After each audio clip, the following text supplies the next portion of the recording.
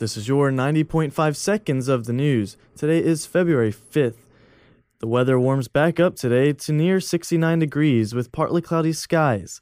Tonight drops off to around 42. The new Moore School has topped out construction. Monday's topping out ceremony marked the end of the structural phase of construction for the $100 million plus building at Assembly and Green Streets.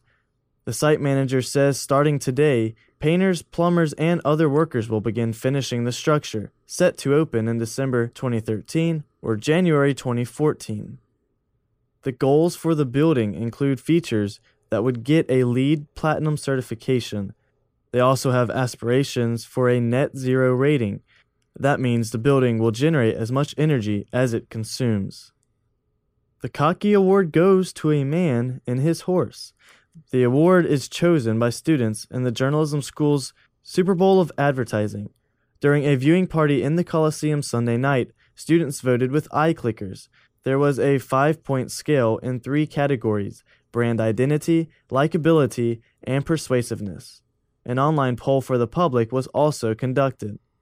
The Budweiser ad depicted the relationship between one of the brand's signature Clydesdales and the horse's owner. It took first place in all but one category. South Carolina faces another big test tonight.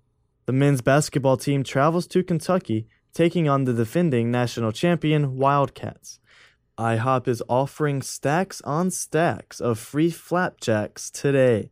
Read all about IHOP's National Pancake Day and more news briefs, as well as all of the full news and sports stories. Find exclusive videos and even more at dailygamecock.com. Paul Kritzman, 90.5 seconds of the news.